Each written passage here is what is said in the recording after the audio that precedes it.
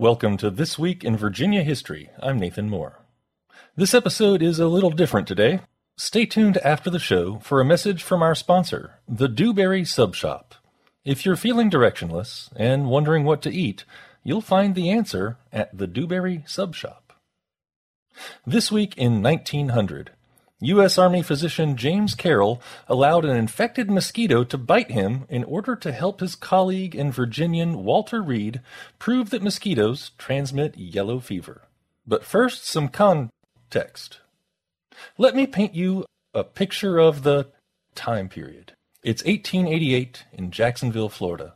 Yellow fever is rampant. It's so bad that the government has offered railroad transportation to people looking to flee the South in the summer, the time when the disease seems most prevalent. But, and it's a big but, no one knew how the disease was being transmitted.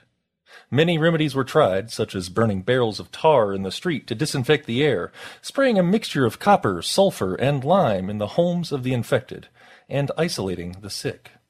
James Carroll and Walter Reed discovered that it was mosquitoes that were transmitting disease, and that developing better methods for combating mosquitoes was the only way to stop yellow fever. Now everyone on Earth, and you, are safe, and it's all thanks to Carroll and Reed. Thanks so much to our sponsor, the Dewberry Sub Shop. The Dewberry Sub Shop is celebrating the eradication of yellow fever in the U.S. by having a special yellow fever sale. Select each of the 4 secret menu items to unlock the prize you are after.